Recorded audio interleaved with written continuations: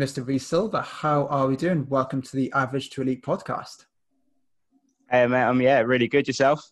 I'm very good, thank you. It's an absolute pleasure to have you as a guest speaker today. I'm really looking forward to the discussion we're going to have all about performance and physical preparation for combat sport athletes, so essentially how we can get them from average to elite.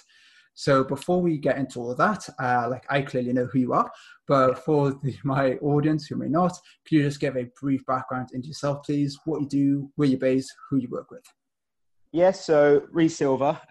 My business is Elite Step. So that's a strength conditioning, performance-based for combat athletes specializing in that area. But working with sort of athletes, general population for many years pretty much, but went down solely the combat athlete route just because that was my background and that's what I really enjoy. So over the last, when was it now that I moved back to Leeds? 2018, I believe it was.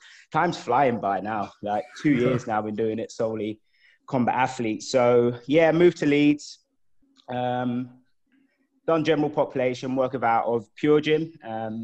But over the last, as I say, 2 years, year and a half, really solidly, just purely gone down the fighters route, MMA, boxers, kickboxers, done bare knuckle boxing, I've done Muay Thai, done one with Nicola, who you do a little bit of work with. She done, I don't know how to pronounce it, I think it's called Lefwe, which is basically like bare knuckle boxing, but with kicks as well. It's the craziest thing I've ever seen. It's ridiculous. If anyone's not seen that, definitely YouTube it and have a look at that, because it's one of those sports as well. I was watching it and I was like, I have no idea how you score in this. I think Nicola's won, but I'm not entirely sure. So yeah, in my background of anyone getting ready to fight, pretty much I'm in charge of getting them as fit and strong as possible for that night.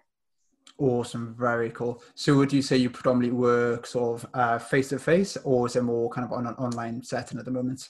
Yeah, so the online stuff, something I've started to build up now, because obviously just given the current climate, one-to-one coaching was taken away from us over the lockdown. So it wasn't something I've done too much of, but it's something I'm doing a little bit more of now, whether that's people that I've coached one-to-one who just can't get back to Leeds for work but predominantly got about 10 online clients, cap it at 10, because I still like to give them that same level of service and go into a bit more depth as well as I can. So I cap that at 10 people and keep it there. Awesome, very cool. So in terms of the type of combat sport athlete you work with, is it say amateur, and then like where they kind of fall into that spectrum? Yeah, so everyone pretty much. I've had guys that from amateur level who have had their first amateur fight while being trained with me, up to sort of seasoned professionals who have been pros for five years or so now. So yeah, whole range of people, whole range of personalities and different levels and stuff like that. But I've also actually done a few when I was first, not so much now, but when I was first starting out, where I was doing like people even training for like a white collar fight and stuff like that, who wanted to take it a step further and do their strength conditioning, even though it's just a charity event. So they'd sign up with me for like 8 weeks and have like a crash course in S&C alongside their crash course in boxing as well. No, super. Yeah, that's great, because I really just want to get someone on the podcast today. Really just been day and day and just done everything from every kind of population, really. So very, very cool. So let's dive into today's podcast. So in terms of the whole performance side of things, so I like to think of starting really broad and then narrowing in. So in terms of combat sport athletes, what would you say like the key physical characteristics they need to have in order to be elite? And then does this differ between different types of combat sport athletes? Yeah, so good question, that one. So I think initially, you hear it in regardless of combat sports or any other sports, you always hear the saying when people say speed kills. And I think that's so true. Speed is one of those attributes where obviously it's dictated a bit by genetics and stuff like that. Like we're capped at how fast our potential is. So if you get an athlete that comes in and they're just naturally, genetically fast, it's something that excites me, because I'm like, right, we can work with this because they've got that genetic makeup there where they're fast athletes. And in terms of their sports, the specificity of that, they can be taught those technical skills. So speed kills, absolutely. And then what I would say as well, again, not necessarily just in terms of combat athletes, but sports in general, for me, one of the biggest qualities is power endurance. So if you think of the first person that popped into my head, to be honest, was Yaya Toure. He's just as powerful in the sort of last 10 minutes of a game as he would be in the first 10 minutes. You look at sort of like the elite level boxers as well. They're hitting as hard as can in round 12 as they were in round 1. So a lot of athletes are powerful, but less so are able to maintain that power over the whole duration of their competition. So I would say for me, yeah, those are the two real big ones: being fast, having speed, and having those power endurance qualities that can take you through the, as I say, the whole duration of your competition. No, that's awesome. I think one of the key things today was being able to maintain performance and work capacity throughout. You know, I think it's very much kind of two ways of this. Is yes, the performance, like you have to be fit enough, and I always say from like my area of nutrition, performance nutrition, is if you know you're fit enough and you're not able to maintain your work capacity throughout, then it is your nutrition. Something's wrong in terms of your eating habits, your strategies that's specific to that event. So no, that's really cool. Like ultimately, like you need, if you're a professional athlete, you're an elite athlete, level athlete, you need to be able to maintain your work capacity. There's no point being good for 5 minutes and then after you're hitting rock bottom, like a few minutes later, there's absolutely no point at all. Yeah, absolutely. And then I think you mentioned as well, sort of, would there be any difference in terms of combat sport to combat sport? I think on the base of it, you need those sort of like speed and power endurance, as I said, no matter what combat sport you're playing, they're going to be key. But if you look at stuff like, let's say, wrestling, for example, as a combat sport, that's really, really highly lactate. So a wrestler, for example, is going to need that lactate energy system developed maybe a little bit more so than other combat sports. You look at something like the UFC and the different sort of forms of combat sports disciplines that are within that. You know, they might need, for example, more mobility through the hips because they're going to be kicking a lot more. They're going to need to be stronger in those isometrics and have a bit more strength endurance if they get taken down or on their back. So the speed and the power endurance, yeah, great across the board. But as you go through sport to sport, there's going to be slight differences and slight, I guess, variations in terms of the demands of the sport and where we need to be stronger than other regions. No, awesome. So you can almost think of it as like the kind of like the hierarchy pyramid system that you see all the time, like sort of like speed kills and sort of power endurance being right at the bottom for literally everything. And then as you go up through the layers, up through the tiers, that's when specificity is really important. Absolutely. Yeah. And I think that's a great point because all of those things I've mentioned, they're all underpinned, again, going back to the pyramid, the base of it, by a solid aerobic base and having that foundation of strength endurance and aerobic energy system development that enables you to layer all those qualities on top. I think when people look at combat sports in general, they see it as like, you know, an explosive sport. It's all about punching hard, being fast and powerful. But actually, when we break down into it a little bit more, that's all underpinned by having that solid aerobic base. And I think a lot of fighters, maybe their undoing is, and from what I've seen personally, is that having the aerobic system not quite as developed as it could be is leaving a little bit in the tank in terms of the performance potential that they could have. 100%. Do you feel like not having that developed affects the sort of mental performance as well in terms of the accuracy towards the latter rounds? And that could that be developed by improving physical fitness? Yeah, I think so. I actually had a conversation with someone recently about this and they said to me, because they knew that they needed to have that aerobic base built, and they were basically saying they just want to have the confidence to empty the tank in the early rounds if they need to. I think a mental side of combat sports, and I know from fighting myself, in the early rounds, you almost hold something back because you don't want to get to the point when you gas out. Like, no one wants to be gassing out when someone's trying to take their head off. It's not a nice place to be. So as you say, on the mental side of it, having that that confidence that, you know what, I've got my conditioning up to a level now where I can go all out and be confident that I've got that aerobic base that's going to allow me to recover in that 1 minute rest in between. As I say, yeah, that plays a massive, massive role for sure. No, okay, awesome. That's brilliant. So in terms of like the development of these like favorable like characteristics, so if you look into like speed at first, like if I came to you and I'm just so slow, how can you help me to develop my speed? Like what are the key things to perhaps look at there? So this is going to sound like completely obvious, but just sprinting. Maximally sprinting is the best thing for sprinting, getting fast.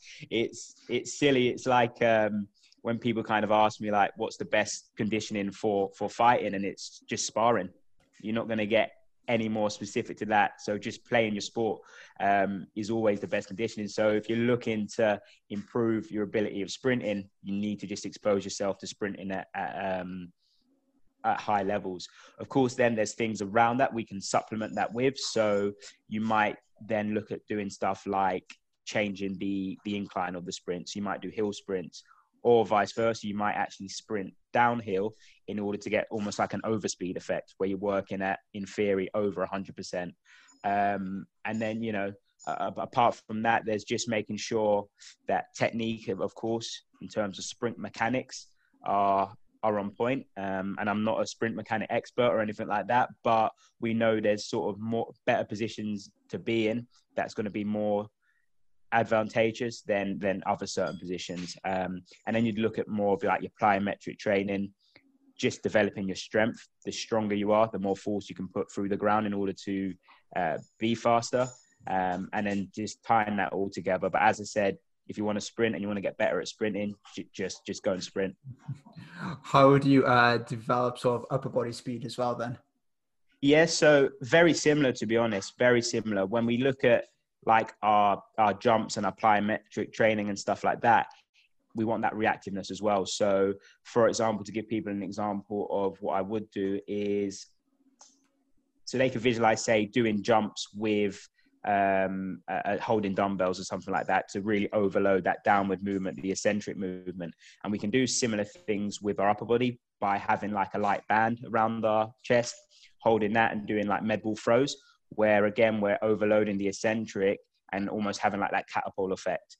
The quicker we can go between an eccentric and a concentric contraction, so the downward to upwards phase, or the pulling your arm back and punching phase, the quicker that is, the quicker that our hand speed is going to be. So you can do sort of like plyo press ups. You can do, as I said, different med ball variations. And as I said, again, going back to specificity, you want to get faster hand speed, just move load quickly. So you can do landmine punches, landmine throws with weights that aren't heavy enough to slow you down. You know, if you're doing these movements and it feels slow, then it probably is slow. So just make sure you go more towards the lighter end rather than sort of going towards the heavier end. It's a lot better to be too light and be faster than it is to go a little bit too heavy and be slightly slower. Yeah, just grind them out. Yeah, exactly. So no, that's awesome. That's really cool. So in terms of like the power endurance side of things, so just being able to maintain work capacity throughout, what are the key things you kind of look at developing there? Like obviously you see like sort of combat sport athletes, so just run. Is that the right way to go about doing it? Can you be more specific in terms of how you approach the running side of things? Is there anything in additional that you like to do with them? Yeah, a couple of things. So as we've already sort of mentioned, it's all underpinned by having that solid aerobic base. So doing your long, steady runs is really, really important. The issue that we have with our guys, though, is that their long, slow runs become long, fast runs. So it's kind of counterproductive. And we need to keep them real slow. So the idea behind those slow runs is that we're filling the heart with blood, essentially, to expand the size of it, in simple terms. And if they're going at too quick a pace, the blood's not in the heart and the chambers long enough in order to elicit that adaptation that we're looking for. So it's almost like filling up a water balloon with water. The more time you do that, the more time the water spends in the balloon, the bigger it's going to get.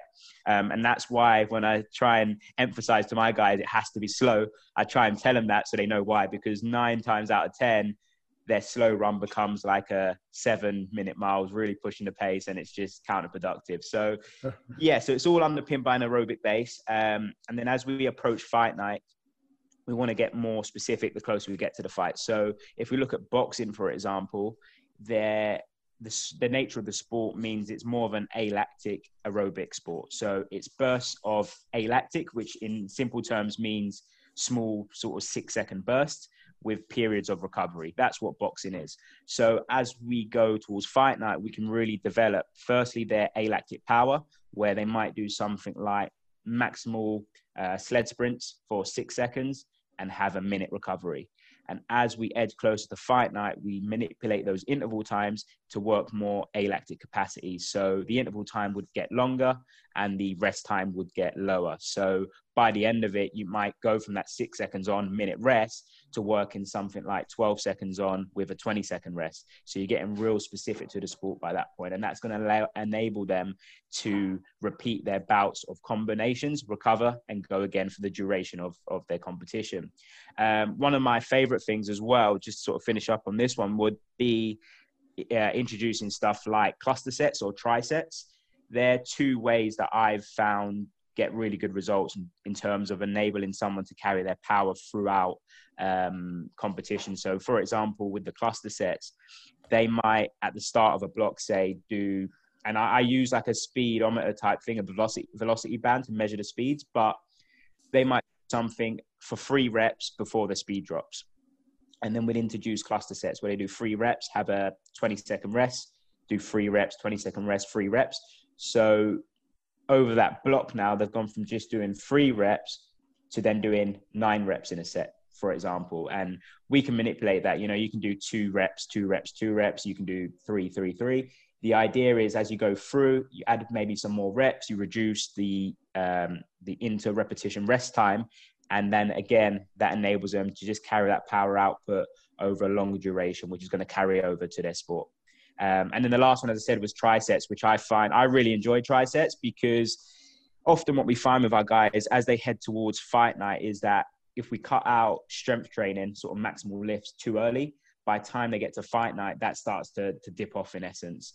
So I like the trisets because we can start it with a heavy lift of even just 1 rep or an isometric just to not bring about too much fatigue. So we might go something like a heavy floor press or bench press, for example, at 90% or above just for 1 rep. We'd then go into, say, what I call a medium one, where we'd go, say, banded press up, something like that, and we'd do 6 reps. We'd then have another little breather, and then we might go like real light med ball into med ball chest throws. So as you go through the triceps, you go from heavy, medium, light, but that enables you to keep your power and your speeds up because the weight's getting less. Your speed can, in theory, stay at those high levels. So they're just a couple of ways that I like to kind of implement things and mess around with loads and rest times and stuff, enable the athlete to be powerful for a longer duration. Yeah, I really like that. That's really cool. In terms of like the cluster sets, is there the whole sort of reason behind it? Like you can still lift heavy, 3, 3, 3, and not really like have a drop off in speed or intensity. When if they just have that weight and did like 9 reps straight, speed will definitely drop off towards the end as they approach failure. So it's almost just to keep them like a little bit fresh in between these like mini sets. That's it. Yeah, it's just that little breather. You know, most people probably felt it when I think research shows that after about 6 reps is when the power starts to drop off.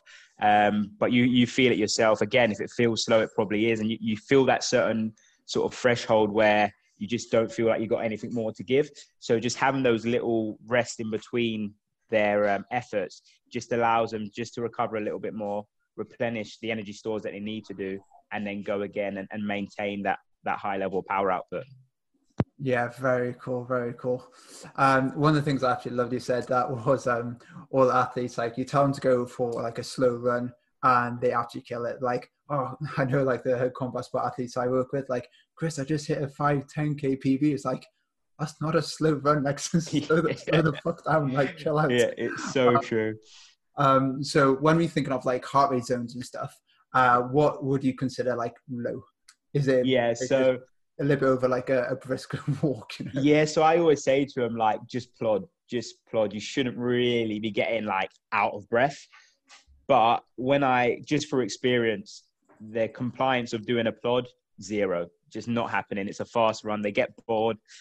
We know what combat athletes are like. They just want to work hard every session. So it just wasn't working. So now what I tend to do, and if anyone's using like a heart rate monitoring device or anything like that, we try and keep it green zone or yellow zone, but no higher than that. But a method that I've actually found more success with especially combat athletes is the 180 method by, I think it was Dr. Maffetone is how you pronounce his name. But he basically does a 180 minus your age and has that as your long, steady run heart rate zone. So for example, if you're 30 years old, you'd run at 180 minus 30 at 150.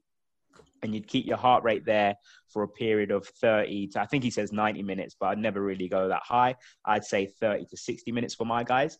And why I like it is because it keeps the competitive edge that the combat athletes love.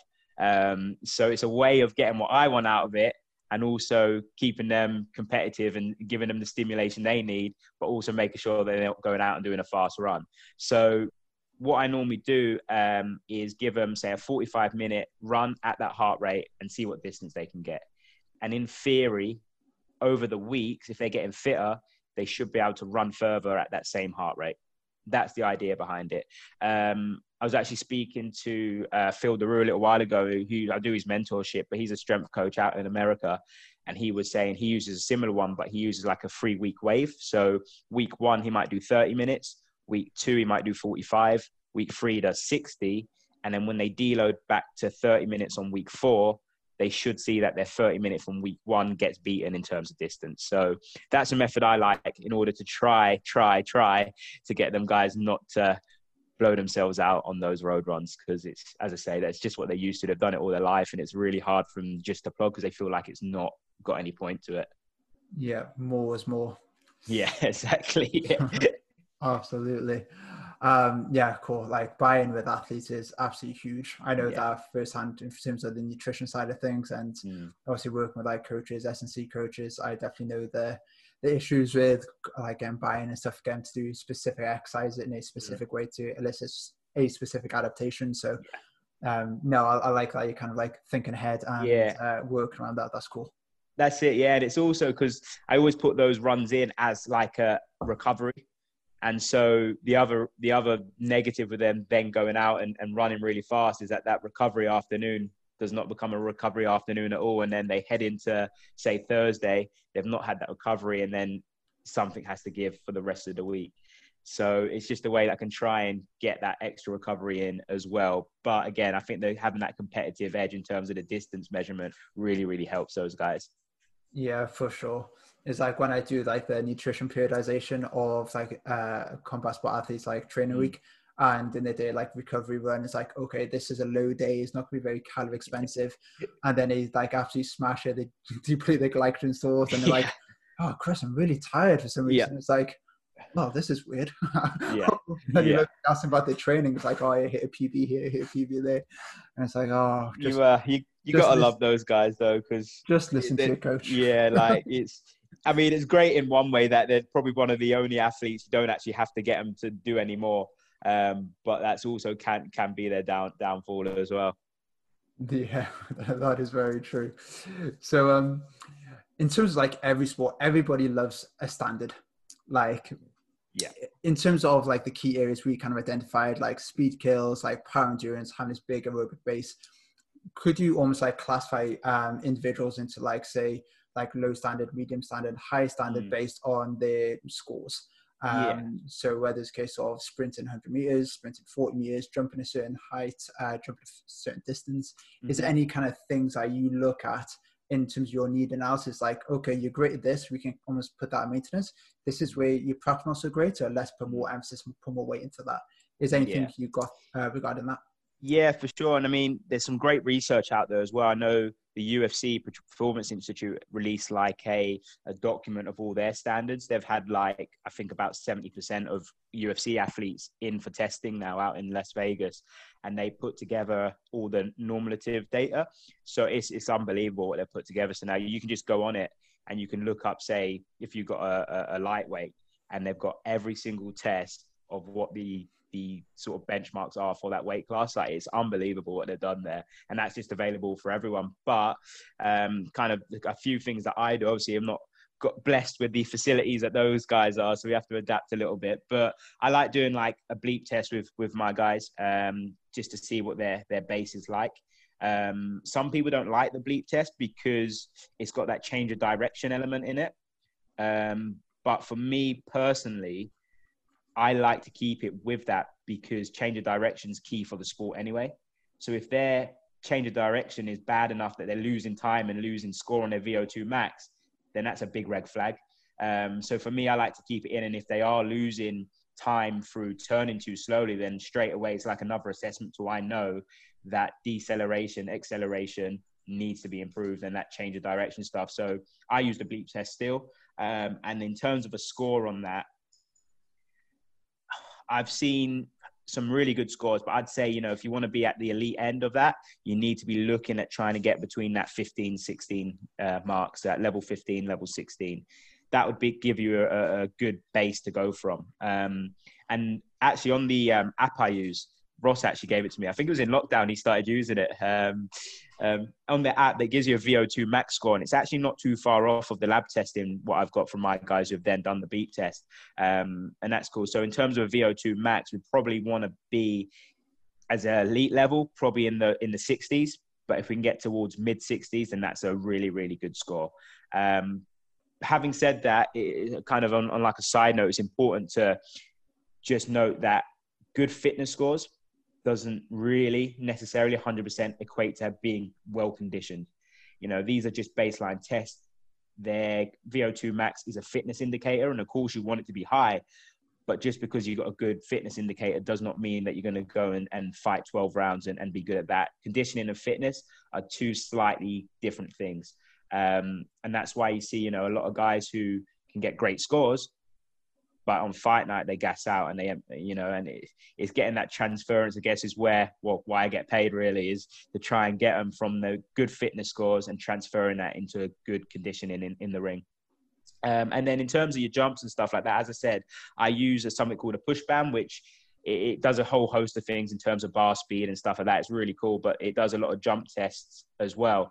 But one of my favorite ones that I like to use is something called the eccentric utilization ratio. So all that means in simple terms is, I like to keep things nice and simple, is basically how good you are at using a downward movement to jump higher, in essence. So as part of that test, what we do is we take a squat jump where they go down, hold the bottom of a squat, take away all the downward momentum, and jump up as high as they can.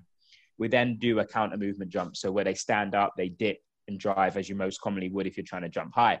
What we should see is that the counter movement jump is higher than the squat jump. Sometimes actually, weirdly enough, we don't see that, but that's what we should see. And then what we do, we take the counter movement jump and we divide it by the squat jump, and that gives us a number, which is our eccentric utilization ratio. And what we want to see is that have a number of between maybe around 1.2 to 1.3. That would be a good ratio. Any higher than that means that they're really good at doing a counter movement jump, but they're not good at a squat jump in terms of producing that force themselves. So from a programming standpoint, if you're getting a ratio above sort of 1.4, 1.5, probably means that they just need to get stronger.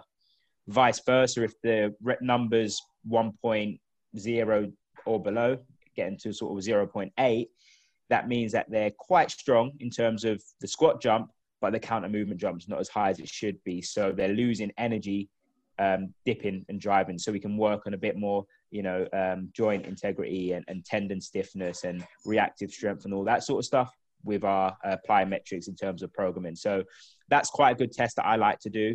And it also there and then within those two jumps shows me whether someone's a strong athlete or an explosive athlete. And it kind of enables me to see where we need to fill the blanks in terms of moving forward.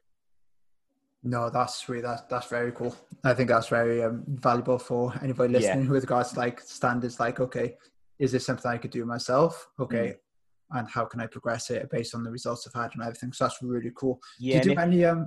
Sorry, do you do? No, I was just going to say, if they've not got a device or anything, they could just grab a bit of chalk and just jump up and do the markers on a wall and measure the distance that way. You don't need to have all that sort of technology or anything like that. No, that's no, brilliant. Yeah. Adapt and overcome. Very cool. Do you do any kind of testing for like agility or coordination or reaction time or anything like that? You know, I've been the coordination one, reaction time one. I want to get some kind of pods or like speed markers and stuff, because that's something I'm really interested in. Because obviously, it's a real key element of the sport. I do have an app on my phone, which is like a number grid, which when they're under fatigue, sometimes doing their conditioning in the rest times, I'll get them to try and fulfill the number grid in essence. So they're working that mental side, their reactions and stuff like that, alongside being fatigued. Again, you can do things like a T test where they sprint out 5 meters, side shuffle, and turn back. There's a few. I don't do them all the time, to be honest. I'd normally go more specific in that sort of stuff if I'm seeing an issue somewhere down the line. But as I said, from doing the bleep test, you can see as it gets to those higher levels whether someone's agility and change of direction needs work. And again, just watching them spar, you'll find out pretty quickly by watching them spar how their sort of lateral movement is, how their change of direction and their agility is, and they know themselves as well. And again, having that open conversation with the athlete and the trainer, they'll all, before you've even done any testing, you'll know that actually that's something that we need to work on, just because they'll tell you, the trainers that I've worked with personally as well, they're like great to get on with and great to work with. They tell me before I've done any testing exactly what they know their fighter better than anyone. So it normally becomes a case that my testing battery is just reaffirming what the trainers already told me. No, that's superb. That's really cool. No, nice. So I guess from like my experience working with combat sport athletes, there's a lot of sort of old habits and perhaps not the most informed practice and stuff with regards to like the old school mentality. This is how we did it before, all that kind of stuff. So what do you say like the most common issues you see in terms of a combat sport athlete's like physical development? Is it kind of some like red flags and you're just like, why are you doing that? Why are you doing that? Yeah, it would be number one, by far the most sort of common mistake, or whatever you want to call it, is that they do too much. As we've almost kind of touched on a little bit, that their week schedule. So one of the first things I'll get them to do is fill out a week schedule for me and just use a traffic light system. So they'll write down what sessions they do each day and just put red, orange, or green. And I can almost guarantee, in fact, I don't think I've ever had it where it's not 90% red sessions and then a couple of orange thrown in with 0 greens. That's probably the most common. I've maybe had 1 or 2 before where there's a couple of greens put in. They tend to be the older athletes as well, who realize that they can't push as hard anymore. But that would, by far and away, that would be the most common mistake and that I see, is that they're just doing too much too often. So every session's hard, every day's hard, and they're not allowing themselves to recover. That would be number one. Number two would be that they're very sort of anterior dominant. Everything they do by nature is in that pushing movement. So the posterior chain in terms of upper back, glutes and hamstrings tend to be quite underdeveloped. That leads to various issues, but even because they're running a lot, and then they've got that mixed with having underdeveloped glutes, weak hamstrings, a lack of, say, like ankle mobility. Put those two things together and you got sort of like a recipe for an injury of some kind. So sort of like knee injuries or lower back injuries where that tends to take the strain. That would be sort of like the two things I'd say where most commonly you can almost guarantee if you get a fighter in for the first time, both those things are going to come up. Yeah, brilliant. So I really like the when you sort of get them to fill in their diary and their schedule in terms of what percentage they have. What would you recommend is a good percentage on average? I know some people will probably be able to tolerate higher loads and stuff. But what would you say? Like, obviously, we don't 95% of it being red. So what would you say is a good starting point for people? Yes. So as you said, it's going to be athlete dependent. People can tolerate different loads and stuff like that. But generally speaking, I like to see 2 really hard days in the week. So that might look something like a day where they maybe got 3 sessions, where one might be S&C, one might be like a run, and one might be a boxing session. So they might have two of those days in a week. Ideally, we want those away from each other as well. We don't want them back to back. And then if we can, we'd have like a light day in between. So it might be like on a light day, they might do a technical boxing session and then do just like mobility or a slow run. That's why it's key to have the slow run, or something like that. And then they might have a couple of medium days as well, and then a rest day as well. So it would look something like that: 2 hard days, a couple of medium days, a lighter day, and a rest day as well. But something like that. But as I said, it's just important that we just don't have those heavy days too often. 3 heavy days maximum, and just making sure they're not put next to each other. Yeah, for sure. 100% agree with that. Do you do any other sort of screening outside of the training itself in terms of life stresses, nutrition quality, sleep quality, all that kind of stuff, and see how that kind of compounds that traffic light system as well? 100%. As you know, what I'm a big fan of is getting them to journal, because they'll often come in and say, you know what, I feel shattered today. If they're journaling, we can look back and see like, right, okay, cool. This is the 4th Wednesday in a row when you've been tired. Why is that? And then when we look back through, okay, cool. Tuesday's your really heavy day. So now what can we do? Knowing that you're always tired on a Wednesday, Tuesday's a really heavy day. What can we start implementing now to counteract that? All right, cool. We can make Wednesday a bit of a lower intensity day. That can be your active recovery day. You can have your nutrition plan to have Tuesday as a little bit higher calorie day, a little bit higher carb day. You know, there's loads of stuff we can do around that. One of the things I do is I have something called like a West analysis. And it's called West analysis because the wording stands for stuff. It's actually, so it's water, eating, stress, sleep, and training week. So I'll do an analysis around that. And just to see what they're doing, training loads, are they sleeping well? Are they eating well? What's their hydration levels like? And 9 times out of 10, again, if they're having certain days where they are tired, it's normally a combination of heavy training, poor nutrition, poor recovery. And so, yeah, I'd kind of back up as much as we can things we're seeing, things we know, like we know now. I don't have to do those things. I'll know pretty much it's a given, but it's good just to back up, just to make sure that we're fixing the right things. Yeah, for sure. I think from like the athlete's perspective as well, it's just like a nice educational point as well, nice teaching point. Yeah. To say like, right, this is what you're doing, this is how you feel, this is what you've done. Okay, these are your kind of like key performance indicators regarding like freshness, fatigue, everything. Let's do something about it, because once they're aware of it, then they have a say in how they can make the intervention, and ultimately they're going to buy into it more and stick it to it more. And that's it. That's exactly what you say. You can tell these guys whatever you want, but especially as you start working with the more elite guys, like, why should they listen to me? They've been at that elite level doing what they've done. It works.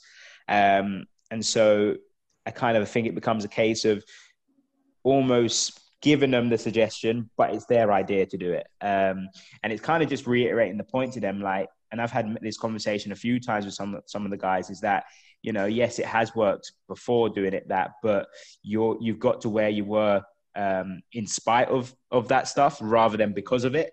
So if you got there doing it that way, I can guarantee you're going to get an extra 20 to 30% out of your performance doing it this way. And, and sometimes they'll come in after a couple of weeks of doing it, and they think you're some sort of like magician. They'll come in on like, using that same example, Tuesday, heavy day, Wednesday, active recovery. On Thursday, when you see them, they come in, they're like, feel so good. Got so much energy. I trained really well this morning. Got a really good time on my run. I feel really good. I'm not tired. I slept well. And it's just like, yeah, that's kind of the whole idea behind it. But as you say, it's getting that buy-in. You can't just tell them, oh, you're doing it wrong, you should do this, because who really wants to be told that they're wrong? No one. So it's kind of those small 1%ers, not changing too much too soon, just being like, right, okay, can you, instead of going and doing a long, heavy run, can you just limit it to half an hour at least? And that might be a starting point that gets that little 1%, nice and easy to do, and just gets the ball rolling. Yeah, absolutely. Have you seen a difference in buy-in with the different levels you work at? So I'd say mixtures, really. Mixtures, definitely. I've never really had any issues in terms of buy-in. I guess I'm quite lucky in terms of that. But I'm very, I guess, as a coach, I'm very open to suggestions and people calling me out in essence. I don't want to coach people and tell them to do something and they just go and do it and they don't question why or why we're not doing something else. I always encourage my guys to call me out, and if they got any opposing thoughts to kind of say, Reece, but why would I do that? I've been doing this and it works fine. Or why are we not doing this? And I've had a few of the guys take me up on that offer and calling me out, but it's part of the process. But on the whole, the amateurs tend to be younger, so they tend to get the buy-in a little bit easier because they've never done anything before.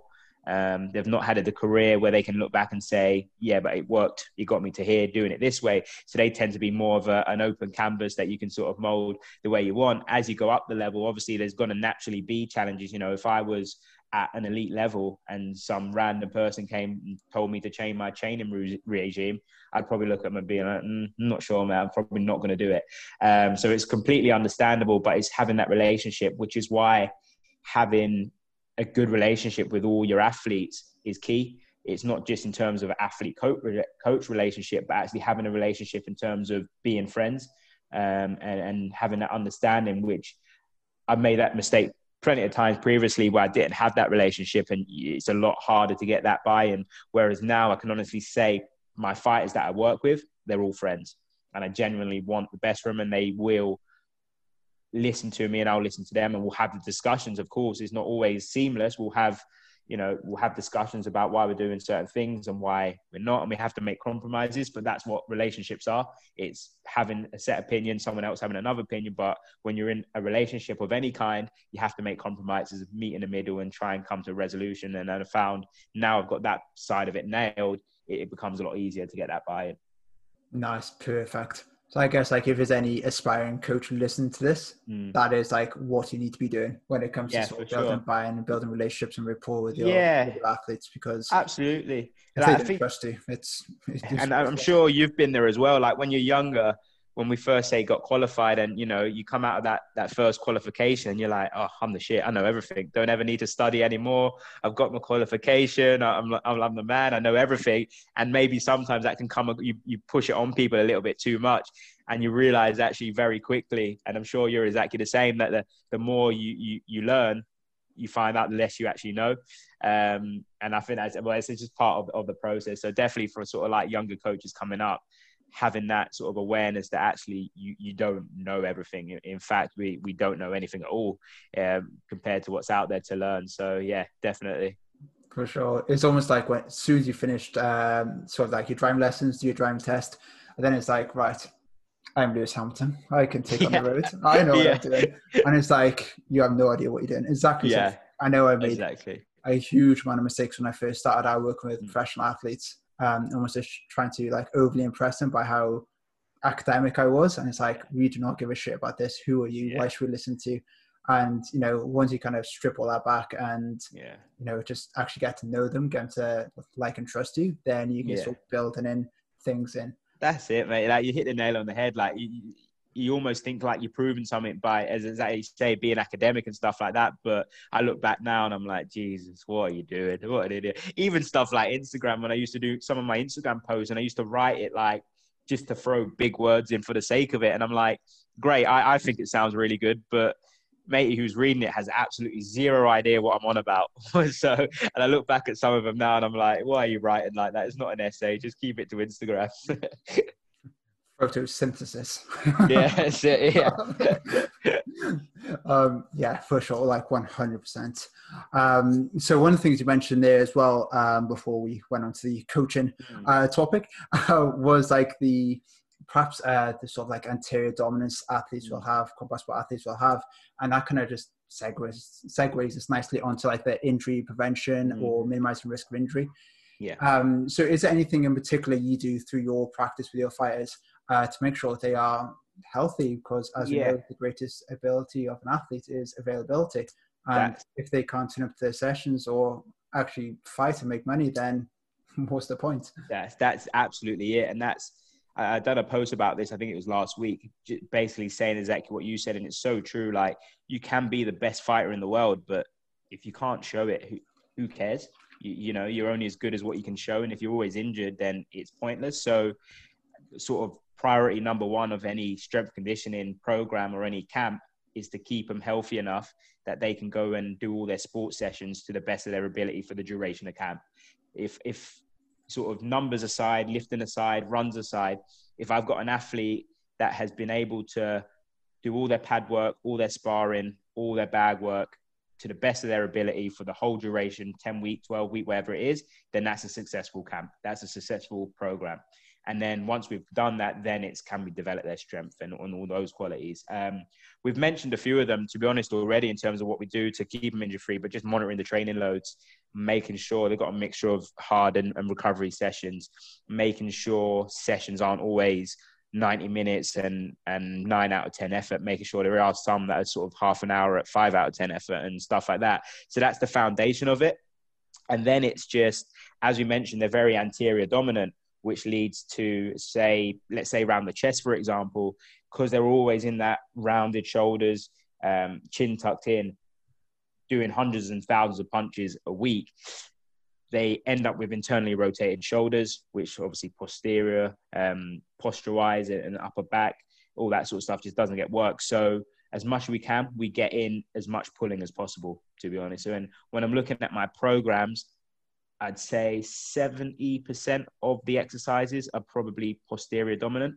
So a lot of pulling, a lot of sort of accessory work around the shoulders. So doing like prone pulls and swimmers and mobility work around the shoulders and the upper back. And then really working in terms of strength, the hamstrings, the glutes, all that sort of stuff. And the great thing is, in terms of working the posterior chain, it counteracts what they're doing on a day-to-day basis anyway. But because they're underdeveloped and they're not as strong as, say, their quads, it means that we can get the same strength stimulus, but using a much lower load, which when you're looking at not fatiguing them too much and you're looking to get them strong, but minimize that fatigue and central nervous fatigue and all that sort of stuff, that's a massive win. If we can get them doing heavy exercises on the posterior chain, that's getting a max effort stimulus, but the load's half as what they do in an anterior dominant exercise, that's a massive win. So in terms of that, yeah, just working that posterior chain a lot of banded, higher repetition work on the shoulders and upper back, and just making sure as much as we can, we're counteracting their boxing work to a certain extent anyway, because obviously that rounded shoulders thing is the human body adapting to its environment. So there's a reason why they're getting rounded shoulders, and it's going to be an advantage for their boxing. So you want to counteract it, but we don't want it to be perfect, because it is having that a little bit of it is going to actually benefit them in their sport. No, that's cool. That's brilliant.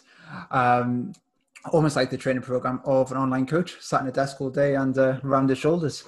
You know what? It's so funny. Like I say that to all the people all the time. It's boxers and general population have the same issues going on, just in terms, we're driving on our phones, reading, everything's in that same position. So actually a lot of the stuff the boxers do to counteract everyday life, general population are definitely going to have the same sort of exercises. Yeah, true. So when we look at, say, the yearly periodization of a fighter, as we know, there's going to be different parts of the year. So is there anything in particular you like to kind of periodize? So we kind of highlighted the key characteristics, the key physical characteristics of a fighter. Is there any period of time that you would like to perhaps put more priority, more emphasis on it? Yeah, for sure. And I think this goes back to what we were saying about the whole coaching, being young and thinking you know it all. Because when I first started doing it, I was a planner. I was a annual plan. We're going to put everything here. We've got it all planned. We know what we're doing. And you find out, especially in combat sports, very quickly that nothing goes to plan. That fights pop up, injuries pop up. And so I was spending hour and a half planning their camps, and it was pointless because we're never going to follow it anyway. I don't think I've ever followed a plan as I planned it out. I don't think it's ever gone 100% well. So now it's a case of getting the big blocks in, and I have a timeline and know that, for example, right, we've not hit max strength for a while. We're probably going to need to get a stimulus of some kind on this month. We've not hit X, Y, and Z over a little while. We're going to need to pencil in when we do that. The nature of combat sports now, and especially given COVID as well, it means that it's just such an unknown. We don't know when people are fighting. We don't know when shows are going to start up, especially for the lower level guys. So it's doing what we can. But generally speaking, these guys now, camps aren't really a thing. They tend to train all year round. And And I think that's just now becoming the norm. It used to be very much like, if you think back to Ricky Hatton and stuff, it was 12 weeks, you go all in, you take 2 months off, undo all your hard work, and then you come back from zero again. And that's just what happened. But now it's very much have a week, maybe 2 weeks off, and then you're back in. So the most important thing comes just managing the intensities. So yes, they can be back in the gym or back to boxing, but just making sure that they're working more technical in their skill sessions. And when we come back in, they're working not as long duration, lower intensity. So they're having that recovery period anyway. Obviously, out of camp, what we really want to work on is getting all our base built. So we're doing that real aerobic base, strength endurance, making sure that mobility is good, movement patterns are good, that the joints, tendons and all that sort of stuff are all prepared. So when they go into that 10-week block of training, i.e. camp, that their body can tolerate the high intensities of training. I think everyone always thinks, and I guess I could be assuming it's wrong, but the general consensus is that when you go into that 10-week camp, that's your hard work. That's where you go all in. But actually what I like to say is outside of camp, your S&C takes priority. As soon as you go into that 10-week, 8-week period, your sport takes priority, and we cut back. So all our hard work, all our pushing our boundaries is done further away from the fight. When we get in, there's too much going on to push hard on S&C as well. It's just going to overload them too much. So we get our hard work done. And then when we get into that last 8-week period, it's pretty much sparring, bag work, pad work that takes priority. And we work and adjust in and amongst that. And as I said, if you can get a solid strength base, a solid aerobic base built on that out of camp period, then that's going to set you up nicely for the camp itself and then moving forward for the rest of the year. Yeah, nice. I guess it's the case then of like when you're out of, shall we say, quote unquote camp, there's just like this development of the physical quality that we talked about. And then when we're in camp, it's just like, right, let's put this on maintenance and just make sure they're healthy. Yeah, exactly that. That's literally, that is all we want. We want them to be in a position that when they go into that hard 8 weeks, that they can tolerate it without getting injured, without overtraining, and without having to sacrifice performance, essentially.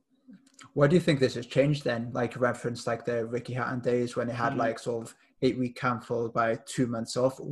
Why has this changed and developed over the last couple of decades? What do you think's gone on there? I think probably a few things, probably culturally, a lot more younger guys now. It's like a new generation of fighters who have grown up with it.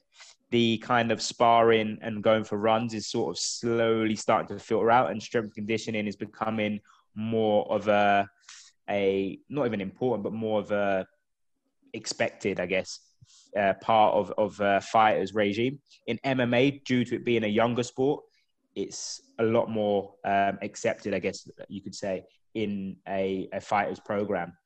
With boxing, as you say, it's always been the long runs, the hundreds of sit-ups and all that sort of stuff. But I think there's been some kind of cultural change where now there's like a shift. And I think the rise of social media, there's a lot of the guys now that seeing people like Anthony Joshua and all these people lifting weights and being explosive and doing all this stuff. So it's just like, well, if it's good enough for AJ, then I should probably get on it as well. And I think just maybe it's a very competitive sport now, fighting. And so a lot of fighters now are realizing that they need to give themselves every chance to get where they want to be, essentially. You know, I've always said strength conditioning is an important part. Someone can get to where they want to be without it, no doubt. But if two fighters meet who are a similar talent, the one who's got the better S&C program is going to win that fight. So I think there's definitely been a shift where it's gone from, it looks fancy, but what's it actually doing, to people now are actually seeing the importance of it. Yeah, 100%. I think we've kind of seen this in pretty much every sport. And I think it's definitely in agreement there. So when we say doing a needs analysis for a fighter, so say a new fighter walks through the door and you have to work with him or her for the course of a camp. Obviously, you want to work with them for a whole year to make sure we get through the development side of things. Yeah. But if you only had to go in and work with them through like say 10 to 12 weeks for a camp, what is like your needs analysis? Like when you look at them, like what do you think? What tests do you do? Yeah. we kind of touched on them in isolation, but kind of bringing it all together. What's the kind of step-by-step process you look at? Yeah, so I'd initially send them that West analysis to look at the lifestyle factors, sleep, stress, training loads, and all that sort of stuff. Get them to do their training week, as we spoke about. And then once they're in the gym, it's just seeing how they move first and foremost. So I used to do like a movement screen where I'd get them, doing squats and knees against wall and all that sort of stuff. But I was kind of just doing it for doing its sake. Again, because I thought I had to. Whereas now it's something as simple as getting them to go through a dynamic warm-up. So within that warm-up, I'll get them doing squats and lunges and single leg hops. And straight away, you can see what their mobility is like, what their movement's like, whether they're explosive, what their stability is like, whether they got imbalances from left to right, all within the first 15 minutes of that dynamic warm-up. And then we'd go into more sort of, I guess, like performance-based tests. So we'd look at, as we've already spoke about, the jump testing. We'd do some med ball throws.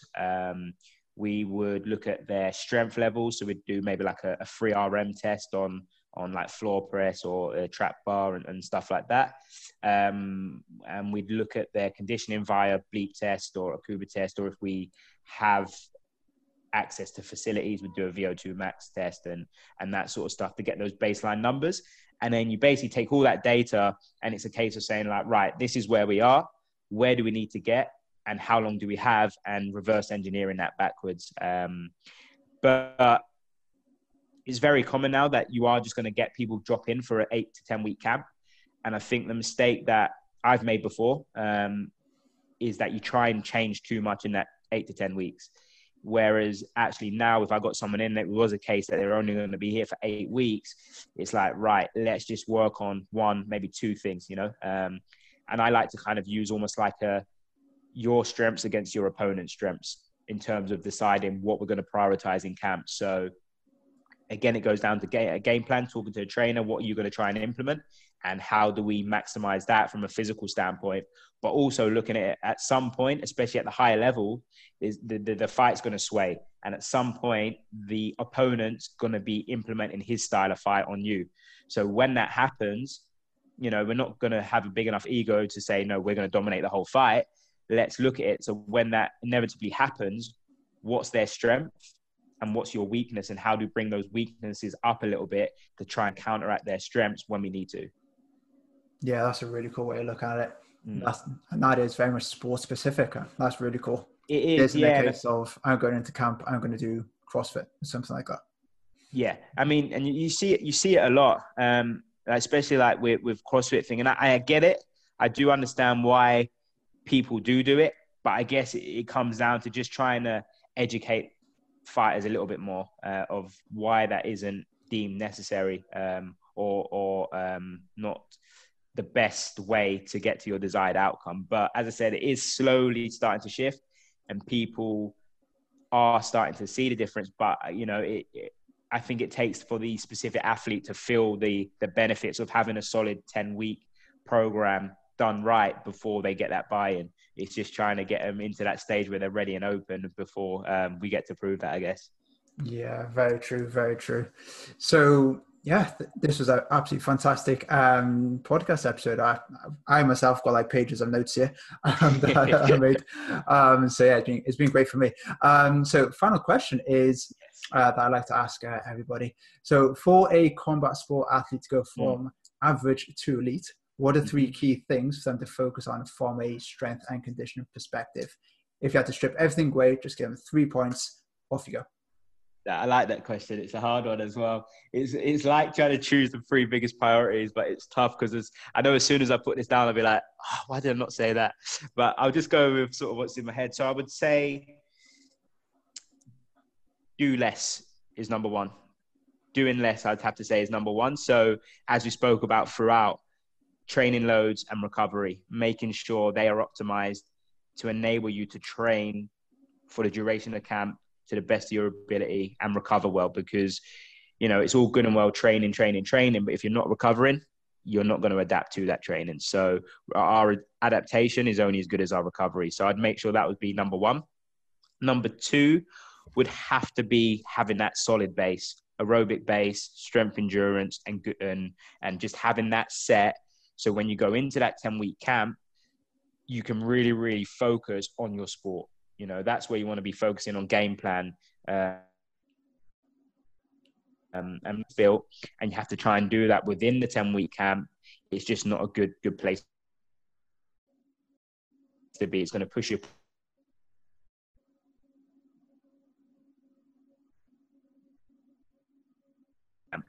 And then one, I would probably say, and this is kind of a little bit away from being physical, I would say work on their mental side of their game as well. You know, we always hear the sayings that, you know, fighting's 90% mental and all that sort of stuff, but who actually trains their mental side? And you see it a lot. I mean, all fighters who have camps are in good shape. They're trained hard, they're fit. But then why do we see on fight night a lot of fighters gas out? They're not unfit. I know for a fact they're not, and I know for a fact they've all trained. So the only reason can be if they can spar 10 rounds and be all right, and on fight night they're doing 6 rounds and getting absolutely gassed, it has to be a mental thing. It has to be. And so I'd work on the mental side of it. I'd work on stuff like visualization, like confidence, and all those sort of stuff, just to make sure that mentally you're allowing yourself to let your physical preparation shine on fight night. Because you can be as fit and as strong as you want. If the mental side's not right, you're not going to do what you need to do. No, love them. They're very, very cool. You broke up a little bit on like the second point there, but just to recap, it's basically number 1, do less, more is not more. Number 2, build that solid aerobic base. Yeah. And then 3, let's get the mental game on point as well. Yeah, that's it. Yeah, that's the top 3. As I said, after this, I'll probably be like, oh, I should have said that actually. But yeah, we'll stick with those. Yeah, no, that's cool. That's brilliant. I get these questions asked all the time about the nutrition side of things. Like, what are 3 things people like do to optimize nutrition? It's like, oh, there's so many things. Like, there's just 3. But no, that's a really good answer. I love that. So, Reece, absolutely amazing episode. That, like I said, I've learned loads, and I really appreciate your time coming on tonight. Yeah, no problem. Always a pleasure to talk to you, mate. Awesome, brilliant. So, where can people find you? Do you have anything coming up in the pipelines that they need to know about? What's happening over the next couple of months for you? Yeah, so you can find me primarily on Instagram at elite.step. So I'm Elite Step on anything. I think if you search on all social medias, it will come up in some way, shape or form. But Instagram's my main one I use.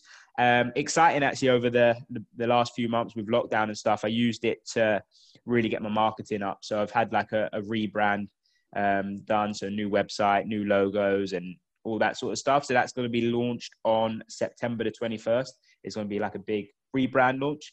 And as part of that, the Monday following, so Monday the 28th, I'm going to be releasing an 8-week program called Unleashed, which is basically an 8-week general preparation phase. As we've spoke about actually a lot through the podcast, it wasn't a sales pitch, I promise. It's actually genuine thoughts. But as I've mentioned a lot through the podcast, having that aerobic base and that solid foundation built is so key to maximizing your performance. So this Unleashed program will be aimed at developing your base, building your aerobic base, building your strength endurance, making sure joints and mobility and all that sort of stuff's up to where it needs to be. It's 2 strength sessions a week, 2 conditioning sessions, 8 weeks. So that'll be launching on September the 28th. Very cool, very cool. The average to elite step, it'd be cool.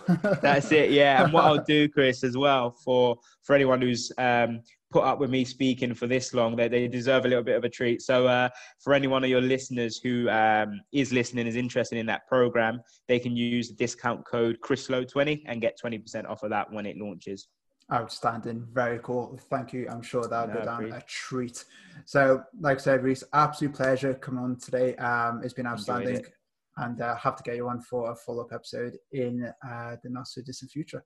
Yeah, no, for sure, Chris. Always a pleasure, mate. Keep up the hard work. Thank you very much. Right, guys, until next time, goodbye.